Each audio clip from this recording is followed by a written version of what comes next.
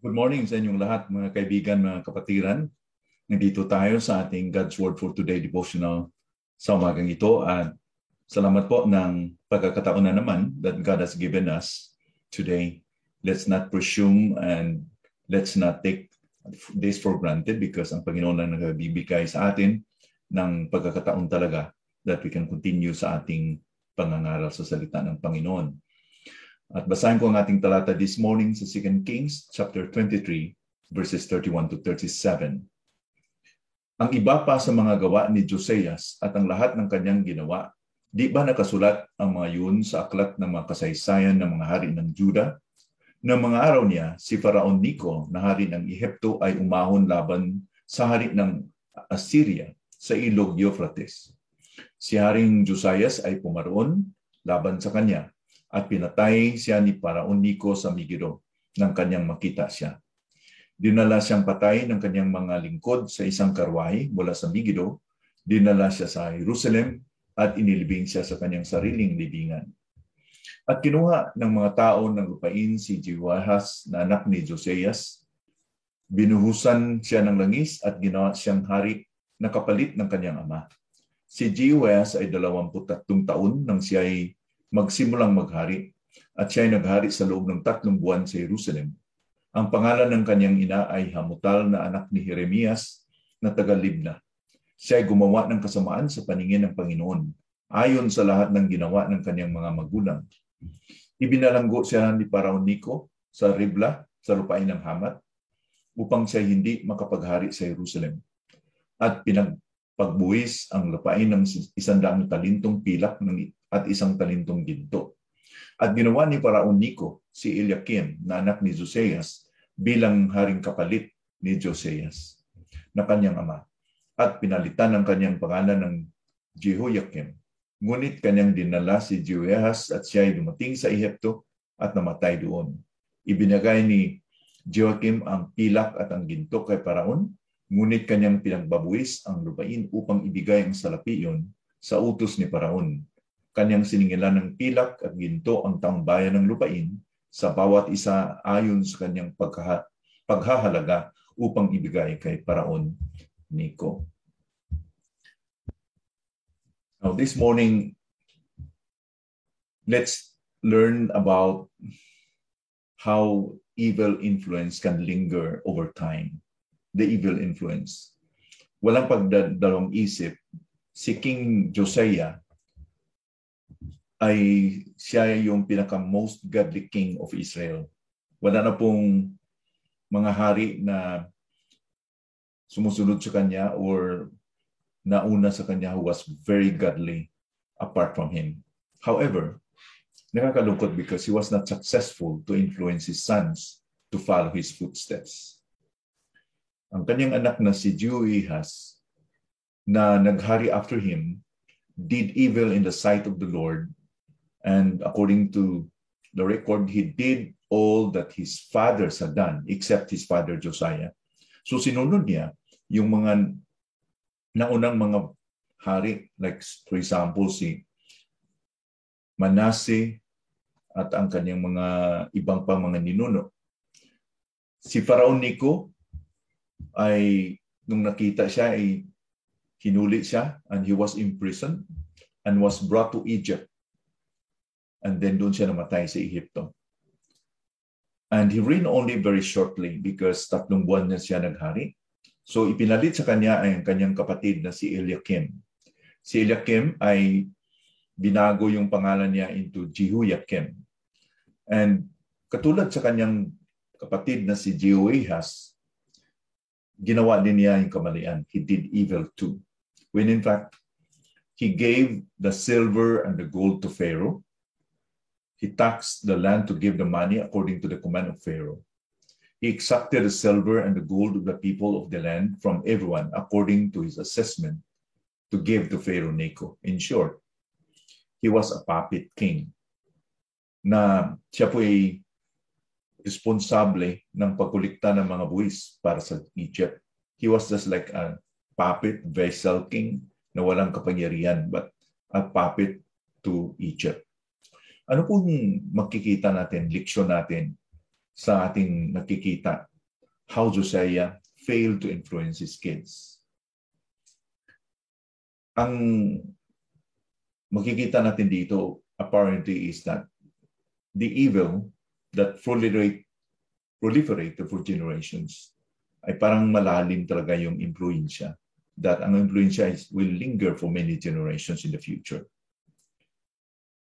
Ang lahat ng mga idols, mga priest, lahat ng mga icon, mga statues, whatever, idolatry and mga pagan religions na marka ay kinuha ni Josiah. He removed everything. He cleaned the whole kingdom from all these things. Pero the values of the hearts of the people did not necessarily change, including sa kanyang mga anak. Tandaan natin that ang tunay na pagbabago na manatili or magpatuloy is from the inside out. Real change that will last or permanent is from the inside out. Hindi yung outward reform. Maring sa ating mga kasimbahanan, sa ating mga ministry ganun. You know, we have a lot of changes, reforms na ginagawa natin outwardly, pero it does not necessarily follow that nagbabago yung puso ng tao. We can sponsor a lot of revival meetings. We can invite the best preacher to preach about revival. Pero ang puso ng tao ay mababago lamang ng Panginoon. It's only God who can open the eyes of the blinded men and change their hearts. Sinabi ito ni Pablo sa 2 Corinthians 4 verse 4 na hindi makakita ang mga unbelievers sa gospel, sa liwanag ng gospel because their eyes were blinded by Satan. So ang Panginoon lang po makakuha ng pangtakip sa kanilang mga mata that they will be able to see the light of the gospel. So ito po yung concern natin sa ating panahon. This pose a real concern. Lalo na sa mga parents. And success in parenting, we know, and for sure, is not following a simple formula. How I wish that it's just like a simple formula that 1 + 1 = 2 or 2 + 2 = 4. But each child is unique. Ang bawat bata ay unique siya. Iba-iba ang mga bata. Although they are growing in the same room or in the same roof, pero iba-iba ang mga bata. They are unique. They are created and designed by God uniquely. And each must be shepherded in their hearts, also in a delicate and special way. Imposible na baguhin natin ang mga puso ng mga bata kung wala ang Panginoon. It's only God who can change hearts. Kaya nga si Solomon, after learning his own mistakes and struggles with his own children, with his own family, he wrote in Proverbs 22 verse 6, sabi niya dito, train up a child in the way he should go. Even when he is old, he will not depart from it. Now, this is a proverb. It means that kung ito ay gagawin ng isang parent, maaring ang resulta ay ganito. It's not a promise, but it's not a guarantee. But children most likely will imbibe the values they are nurtured with. Naniwala tayo sa tinatawag na conditioning, nurturing. Nurturing is just conditioning. We are forming habits to the kids. But although what we do with the kids is not a guarantee that it will change their heart unless the Lord ay mangungusap sa Kanya. Sa Psalm 127, itinuturing ang mga bata that they are arrows in the hands of parents. As arrows are in the hands of mighty men, so are children in the youth. Ibig sabihin, it should be that the parents, they will be mindful, they will be concerned, and they must not take this for granted as the role na may target ang parenting. As arrows are targeted into a target, ganyan po ang parenting. There must be a direction. What kind of direction we are pursuing in parenting? Towards ba sa materialismo? Or towards knowing the Lord Jesus Christ? Towards nurture ba tayo na para makikilala sila kay Kristo? Or dinurture natin as everyone else in this world, they are nurturing their children to be best in school, best in sports, best in everything in this world, other than best in the Lord. I'm not discounting the fact that importante yan, pero the most important is that makikilala sila ng Panginoon. I hope you will agree with me on this. Because sabi ng Panginoon, what shall it profit for a man if he gains the whole world and loses his own soul?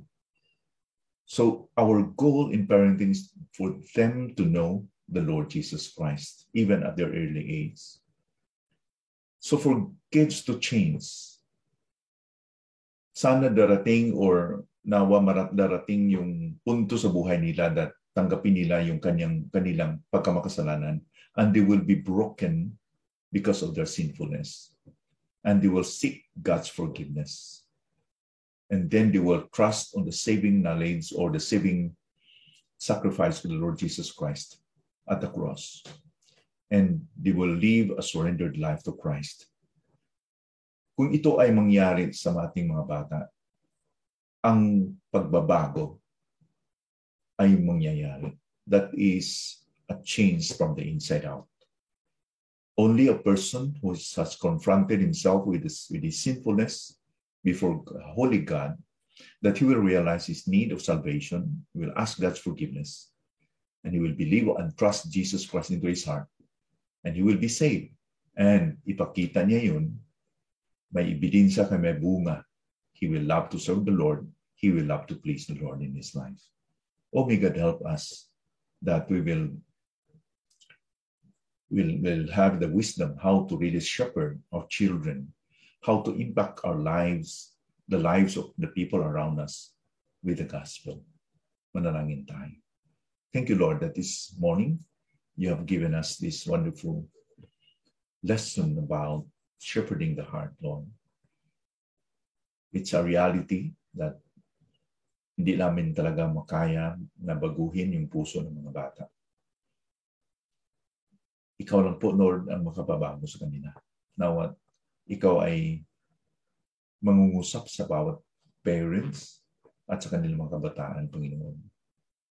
We pray na sa gitna ng mundo na it's saturated with materialism, na there will be families who are championing the gospel, who live for the gospel. They are living for the gospel. Salamat po, Panginoon, because your word will not return unto you empty even this morning. Continue to bless us as we meditate on your word today. In Jesus' name we pray. Amen.